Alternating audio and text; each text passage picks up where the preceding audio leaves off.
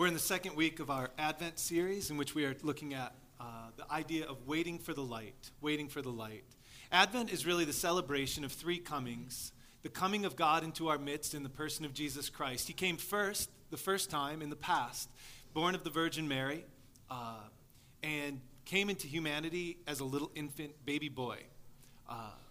The second time, Christ comes into our presence all the time through the way we treat each other, through communion, through prayer. He comes to God in our midst in the present. And then lastly, Advent is really a waiting for God to come in the future when all things will be made new and all things will be made right. The coming of God into our midst.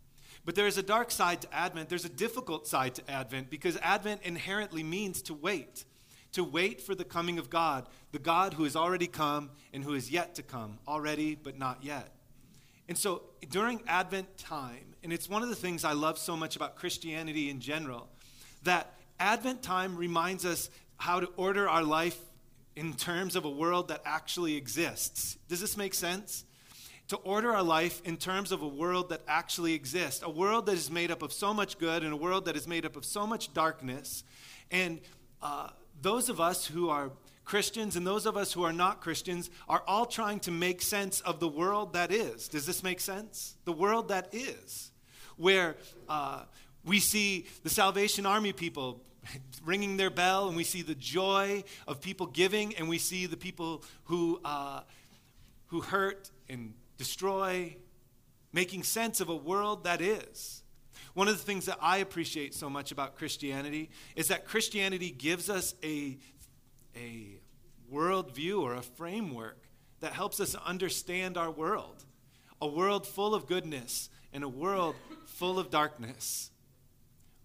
And if you and I are honest, each and every one of us possesses those capacities right within our own souls, don't we? Light and darkness. Light and darkness. And Advent season reminds us that God has come, that God is here, and that God is coming. But in this Advent season, which is characterized by waiting, we are reminded from the scriptures that waiting is very, very difficult, right? We saw last week that what we are waiting for is the restoration of all things, for the world to operate as it should, and that in the meantime, while we wait, and not everyone heard this last week because the weather was really bad, the way we do it is through suffering. We suffer.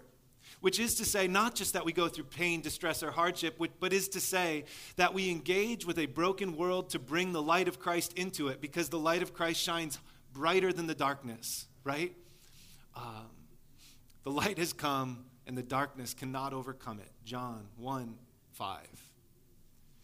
Last week we saw that we are waiting for the restoration of all things, and we wait through suffering, through engaging with a broken world. But this week we continue in the theme of difficulty and suffering, and we try to give ourselves a little bit more context. And this morning we basically have two overarching questions that we are going to answer.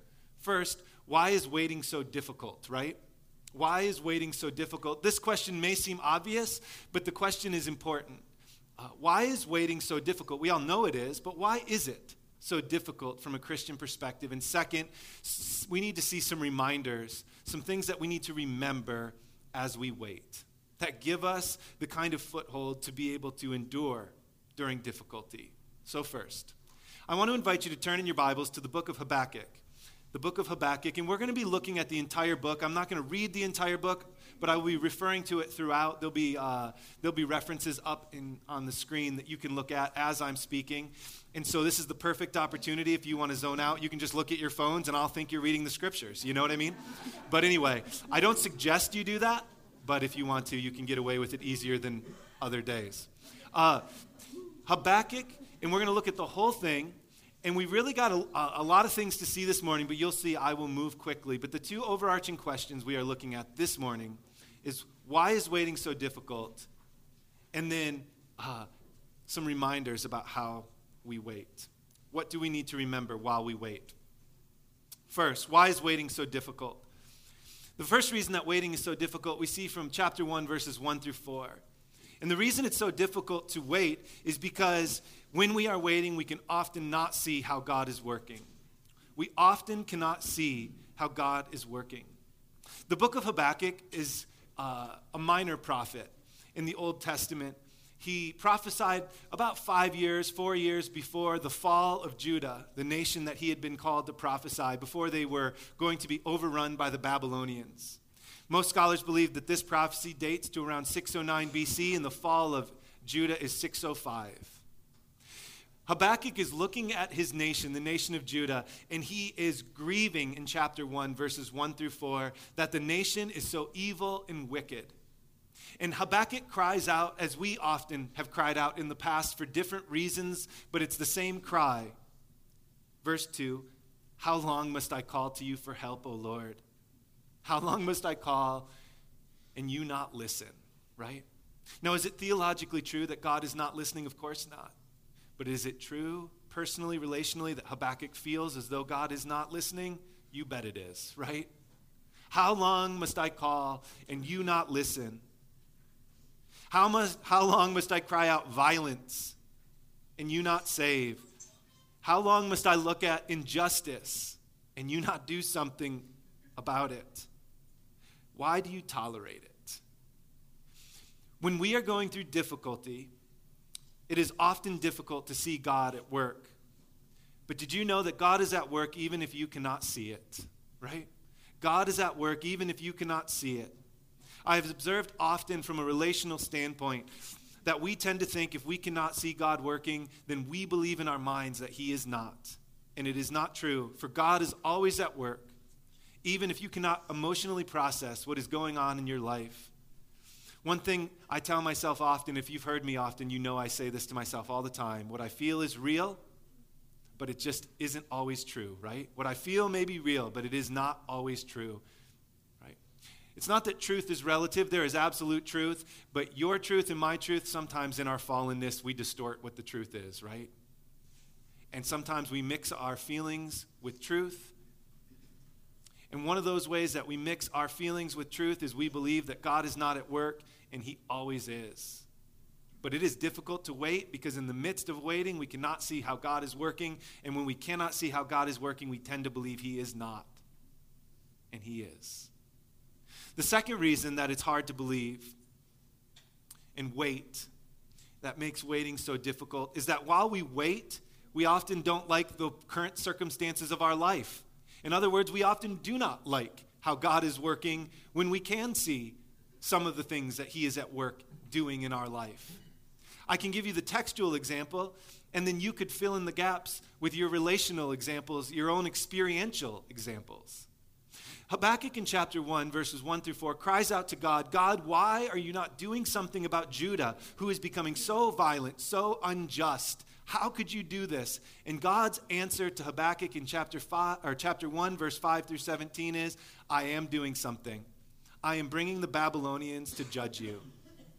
I am doing something. I am sending an evil foreign superpower, and they will exile you and take your nation over and judge you for your sin. And Habakkuk understandably has emotional difficulty with this answer, right? Understandably so. We often don't like how God is working, and if you believe that you are alone in that, I'll just say this the nice way, you're an idiot, you know? I'm going to be so heavy, so I have to just say goofy things sometimes, you know? If you think you're alone in that, it's not true. We often see what's going on in our life, and we wish it was different, right? I can see how this illness has put me in a position to be able to have these relationships with these people, but you know what I'd really like? Not to have the illness, right? I can see how this broken relationship has, the pain of it is transforming in my heart through ways I never wanted and has opened up doors I never would have gone through. But man, what I want is to have a healthy relationship with my parents or my child, right? We looked at Romans 8:28 last week. And God works in all things for the good of those who love him and are called according to his promise. And remember, God does not cause broken relationship and illness, but in this broken world where there is broken relationship and illness, he takes all things and works them for good to his goodwill and promise. And we may not like it at times, and we may wish God would have worked some way else. And you know what the truth is? As pastor, I wish God would have worked some way else. We have all learned lessons that have transformed us and made us look more like Christ that we wish we could have learned in a very, very different way, right? And when God's kingdom comes to earth, we will no longer learn these lessons this way, but here and now in the tension between the two comings, we often don't like the way God is working in our lives. And I guarantee you that the Babylonians crushing the nation of Judah was not God's perfect and pleasing and good will that he would have had if there was no brokenness in this world. But where there is brokenness, he takes all things and uses them for the goodwill of his pleasure. And when God's kingdom comes, it will no longer be this way. But in the meantime, we see things and we often don't like the way it works. And perhaps you, like Habakkuk, have tried to have divine, direct dialogue with God, right? And unfortunately for many of us, we cry out to God and we do not hear anything by terms of audible reply, yeah? If you have heard audibly, sometimes they put you in special homes, yes? But we have so many examples in the scriptures where there is divine, direct dialogue. We have Genesis with Abraham, please spare the cities of Sodom and Gomorrah. They are so evil, but my nephew lives there. Do not wipe them out. Will you spare them for 50? I will spare them for 50 righteous. Will you do it for 40? Will you do it for 30? Will you do it for 10? 20? Will you do it for 10? I'll do it for 10. And still, there's not 10 righteous people, and God wipes them out. Divine, direct dialogue, pleading with God, right? Job, after his difficulties, has a dialogue with God, a dialogue with his friends, and he tells God, I wish I was dead. I did nothing wrong. And God says, where were you when I created this world? And Job responds in faith, right? But what is this in the context of? Of judgment.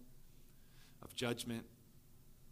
And we have perhaps the most bizarre of the examples, Jonah, who is given a promise of judgment, wants it to come and is afraid if he goes that it will not come. And when he finally goes, not through his own will, but through the will of a fish that forces him, he then sits and pouts in chapter 4 of the book of Jonah and says, that's why I didn't want to go, because I knew you were good, kind, and gracious, compassionate God. Do you hear the words I'm saying? And God says, I am a God who saves, right? We often don't get divine direct dialogue, but do you notice what all these divine direct dialogues are about? They're about judgment and not understanding why that judgment has to be. And so will it be with us, because it is difficult to wait, because we often don't like the way God is working. In third, have you noticed that when we're waiting, we often don't get the answers as quickly as we would like? Have you noticed this? We often don't get answers as quickly as we would like. Habakkuk in chapter 2, verse 1, what does he do? He sits down at his ramparts to watch. Like a soldier, you know, have you ever seen those movies and the soldiers have to take the night watch and they're sitting there and they fall asleep because it's long on the night watch and for the most part nothing ever happens, but that one time something does, you know? And what does Habakkuk say in chapter 2, verse 1? I will stand at my watch. That means attentiveness, right? I'm not going to sit. I'm not going to play dice. I'm going to stand at my watch. I'm going to station myself on the ramparts. I will look to see what he will say to me, that is God, and what answer he will put to my complaint. And that's bold. But the commentators say we don't really know how long it took between chapter 2, verse 1 and chapter 2, verse 2. And so with us, we don't often know. How long must we wait before we get the answers? We often don't get the answers as quickly as we would like. And yet we must faithfully wait on God when we don't understand what he is doing. We must faithfully wait on God when we don't understand what he is doing. Faithfulness. And I've noticed that when people don't understand things, they do stupid stuff, right? The child who waits for their parent to come and pick them up at pickup and they're late, their minds often go to stupid things and they believe stupid things of their parents. Faithfully wait when we don't understand what he is doing because, and this is just, if this is the only thing you remember from my sermon, this would be a good one to take away. Because faithful suffering cannot destroy you, but faithless suffering will. Faithful suffering cannot and will not destroy you, but faithless suffering will. And the Bible is full of waiting. It is full of waiting. And it is full of examples of faithful men and women and far more of faithless ones. And what do you notice in the Bible all throughout? That faithless waiting destroys, but faithful suffering never does. I want to take you to a passage of Scripture just briefly, just for the joy of it. It is the last section in the entire Old Testament. It's found in the book of Malachi. I believe it's page 780. And it is some of the last words that God speaks or reveals to his people before the long 400 years of silence that exists between the writing of this text and the writing and the coming of Jesus, and then the writings of the Gospels. 400 years of silence between the writing of Malachi and the coming of the infant Jesus. And here is what Malachi the prophet promises to the hurting and broken people of Israel who are now back in the land of Israel, but the glory of former days is vastly diminished. And here's what the prophet Malachi says to encourage. Surely the day is coming, and it will burn like a furnace, and all the arrogant and every evildoer will be stubble, and the day that is coming will set them on fire, says the Lord Almighty. Not a root or a branch will be left to them.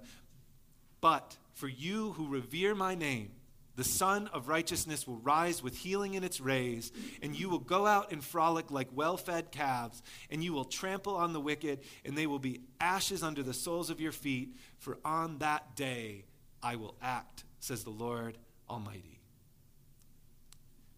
And then, do you know what happens? 400 years of no prophecy.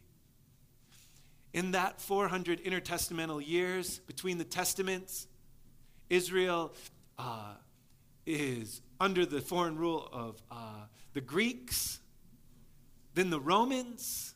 There's a brief period of freedom under the Maccabees, but for the most part, they're enslaved and under foreign rule. And do you see what that text says? I am coming, and the evil will pay. You will be vindicated. I have spoken. Oh, I have spoken. That reminds me of Mandalorian. Who's seen that? Baby Yoda? That is pretty cool, right? I have spoken. That's what God says. I have spoken. 400 years. The Romans, the Greeks, the Romans, and then a baby. Can you not feel the weight? I would have preferred something other than a baby to come and save us, yes?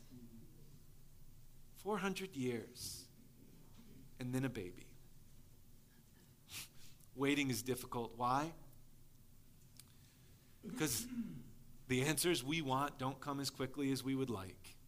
This isn't even Israel's first 400-year period of waiting. They famously were in Egypt enslaved for 400 years before Moses came and set them free, yeah? And here's another 400-year period. And then I just got to do it for a bit. I won't go too historical on you, but here's what happens. Jesus lives for 33 years. He dies. He has 3.5 years of miracles. The church is then born. They go out and suffer. They almost all die a martyr's death, besides the Apostle John, who is said to be boiled in oil and survived, and then exiled to the island of Patmos, which isn't like one of those all-inclusive resorts in Cancun. And then in year 70 A.D., the temple is wiped out, and there's not a brick on top of each other. And I am coming, and now we're in a period of 2,000 years. And I bring you to this beautiful Christmas season to cheer you up, right? I will come. It is coming, but waiting is difficult. Because we cannot often see God at work. We often don't like how he's working.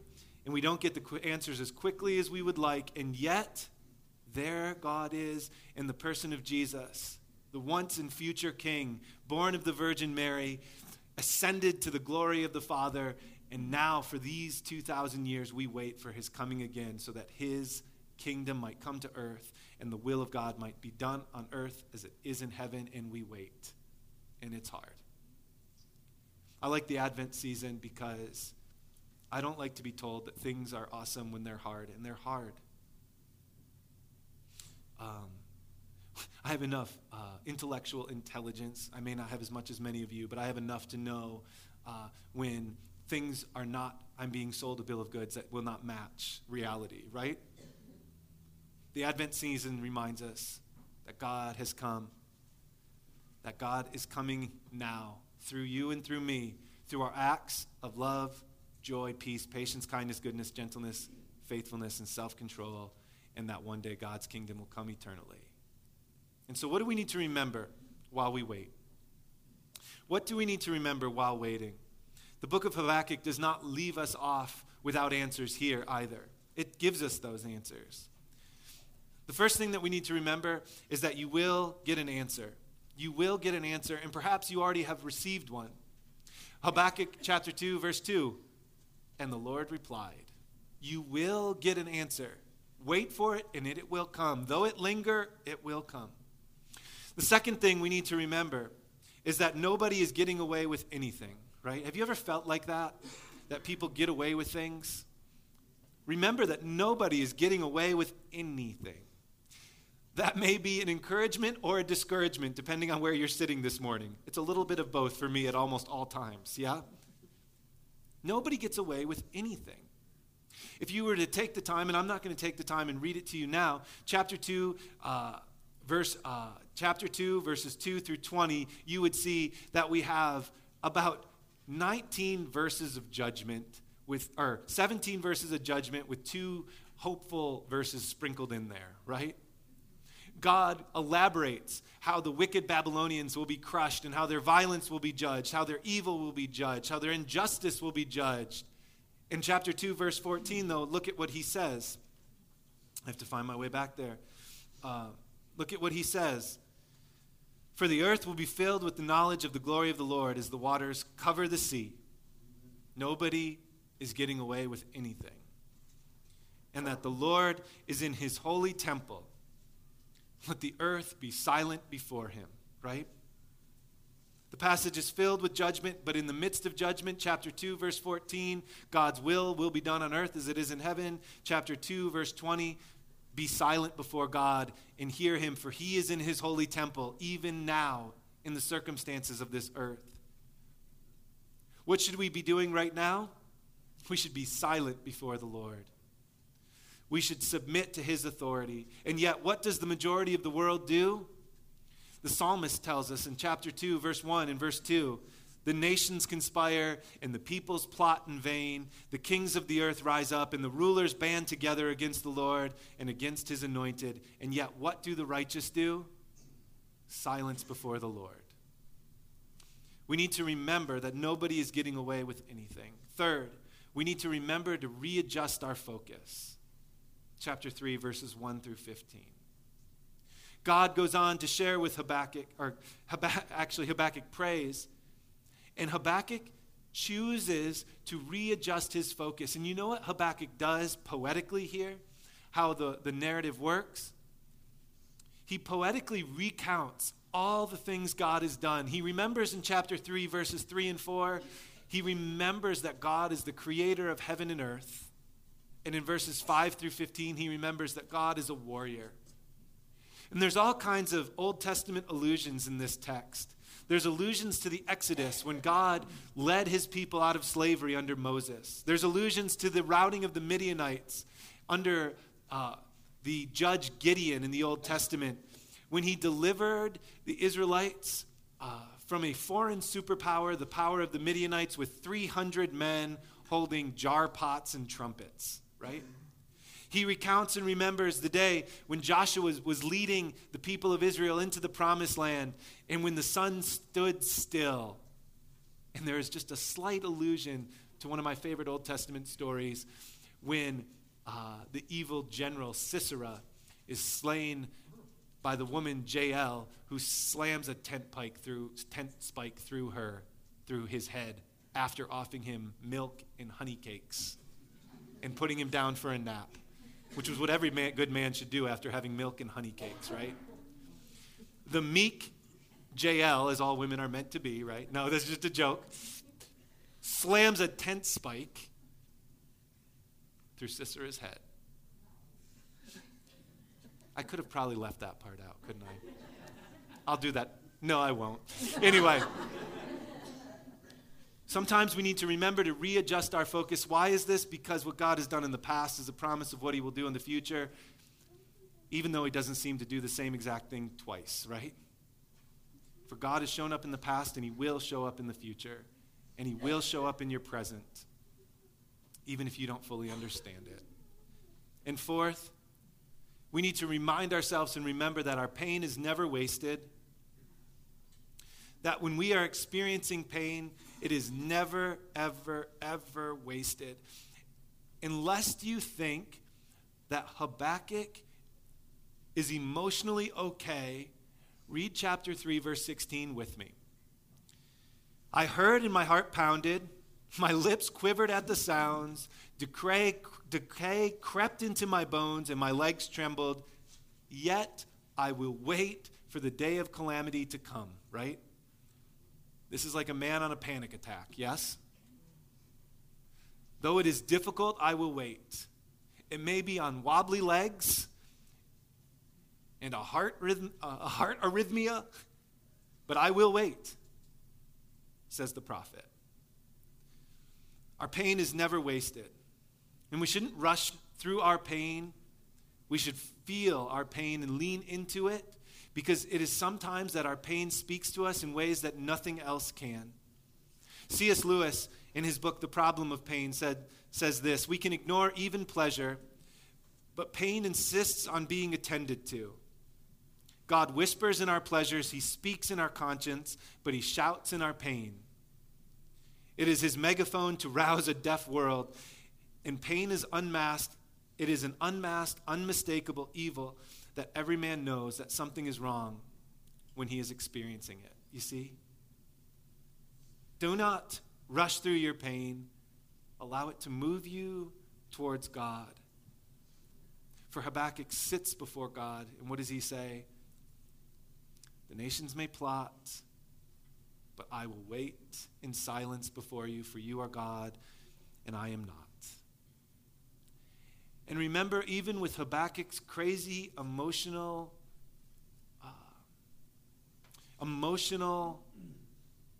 disarray in his life, Habakkuk teaches us one last important lesson, that even in pain, we are not powerless.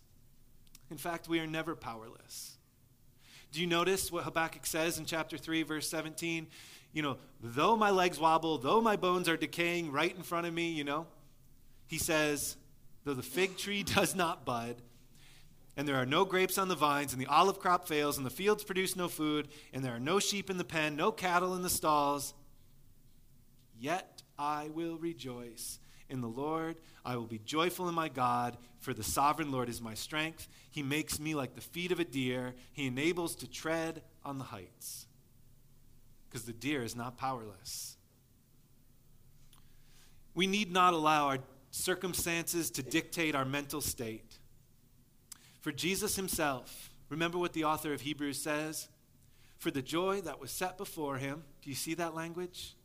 For the joy that was set before him, what did he do? He endured the cross. This is not a powerless man.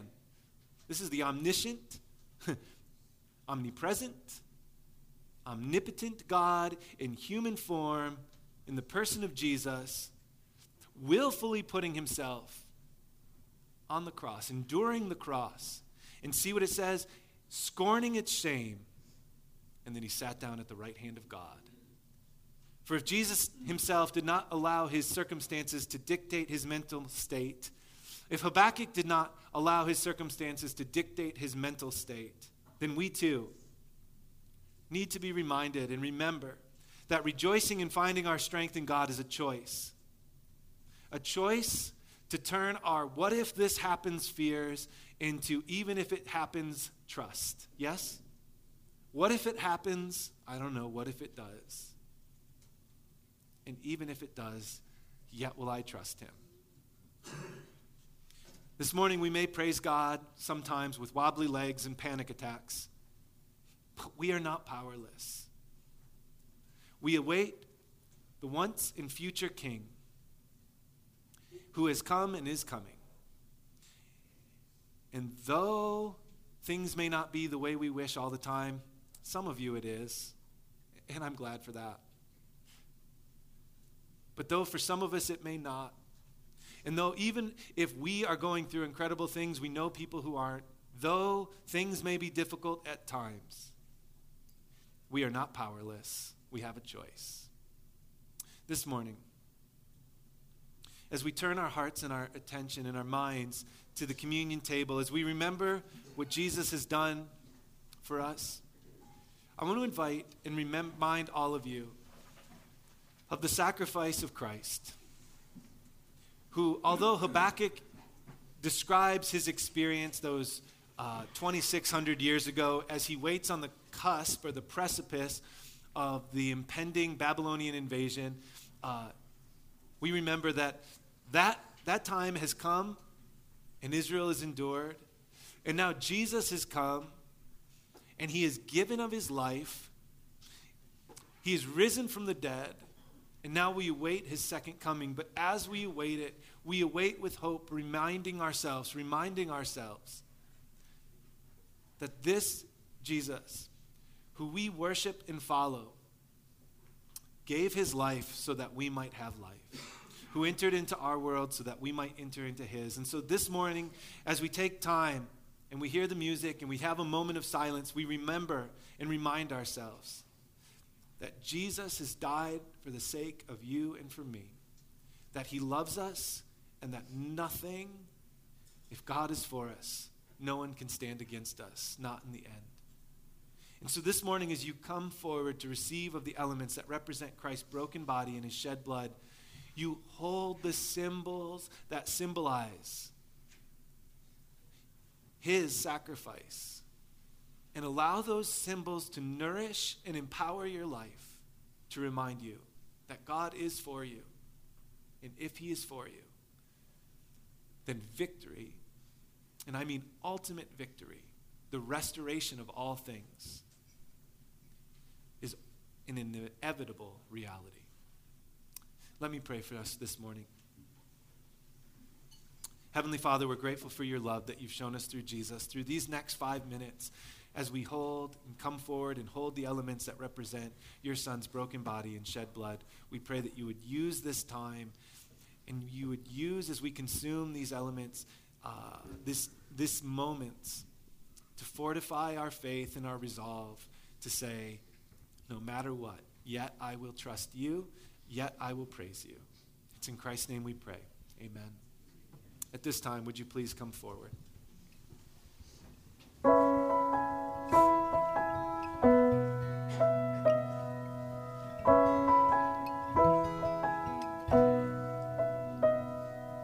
Oh, the mercy our God has shown to those who sit in death's shadow.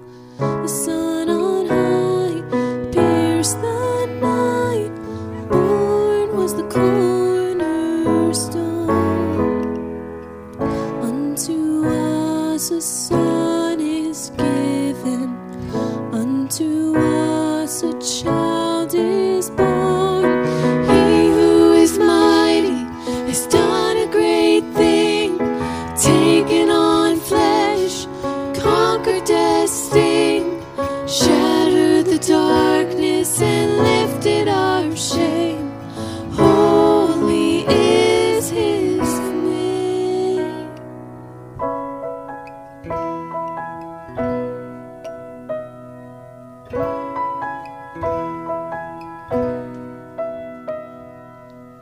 Oh, the freedom our Savior won.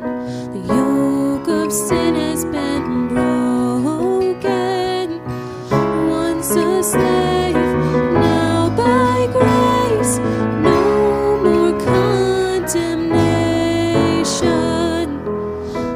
Unto us a son is given, unto us a child is born. He who is mighty has done a great thing, taken on flesh, conquered death's sting, shattered the darkness and lifted our shame. Holy is his name.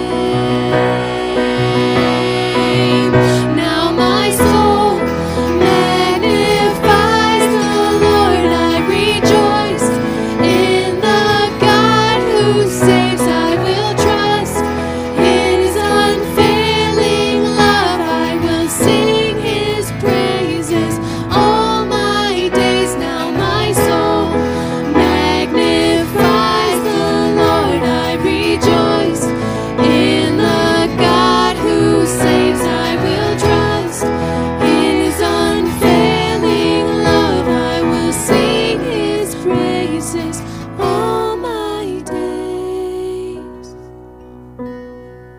He who is mighty has done a great thing, taken on flesh, conquered death's sting, shattered the darkness and lifted our shame. Holy is his name.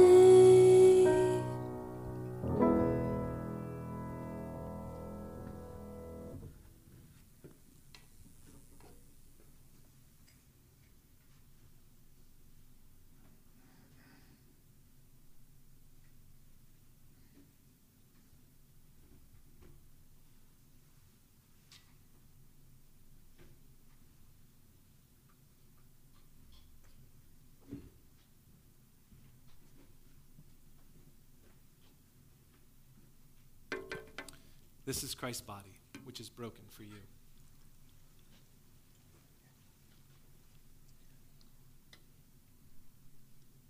And this is Christ's blood, which is shed for you.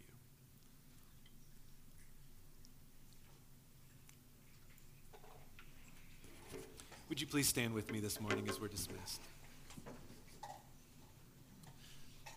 And so now, to God Almighty, whose plans for us do not end in death,